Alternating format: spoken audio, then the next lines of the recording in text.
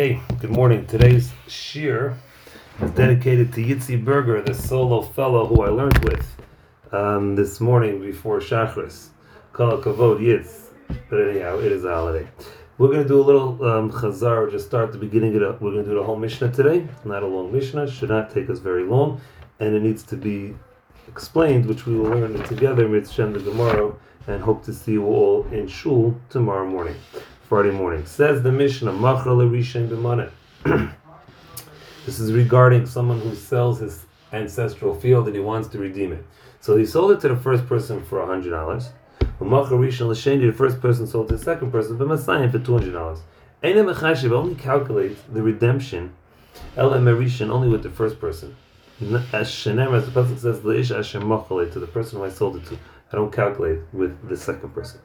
Continues the mission, however, Machar l'rishen b'masayim, sold it to the first person for $100. Machar rishon l'sheni b'maneh, this first person sold to the second person for, sold to the first person for $200. And the first person sold to the second person for $100. For whatever reason, he sold it less.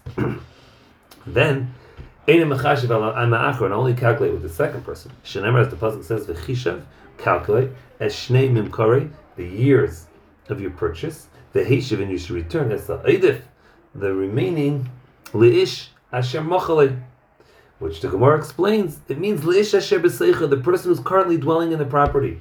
You're not calculated to the person you sell it to, but rather the person who's currently dwelling in it, which means the person who bought it for less money. And the Gemara will explain why in some cases I darshan one pasuk, some cases I darshan another pasuk. Says the Gemara, it says the Mishnah, Leyimkar b'rachek, I should not sell a piece of property that's far away in order v'yigal b'karv, to redeem a piece of property that's nearby.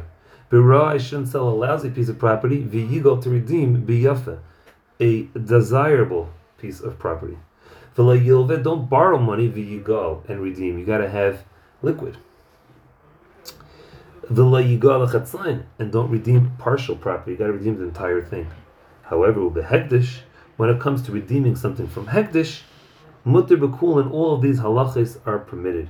And therefore concludes the Mishnah, Zeh Chomer, this comes out to be a chumrah, a stringency, behedyet, with regard to the regular person, mi behegdish, than over hegdish. Alright, I hope you could chaz this. And Avi Schwartz, make sure you don't do chazara while you're in your Tesla, because we would never want you to smash that up. Have a great day, Chevra. Enjoy your day off. Bye-bye.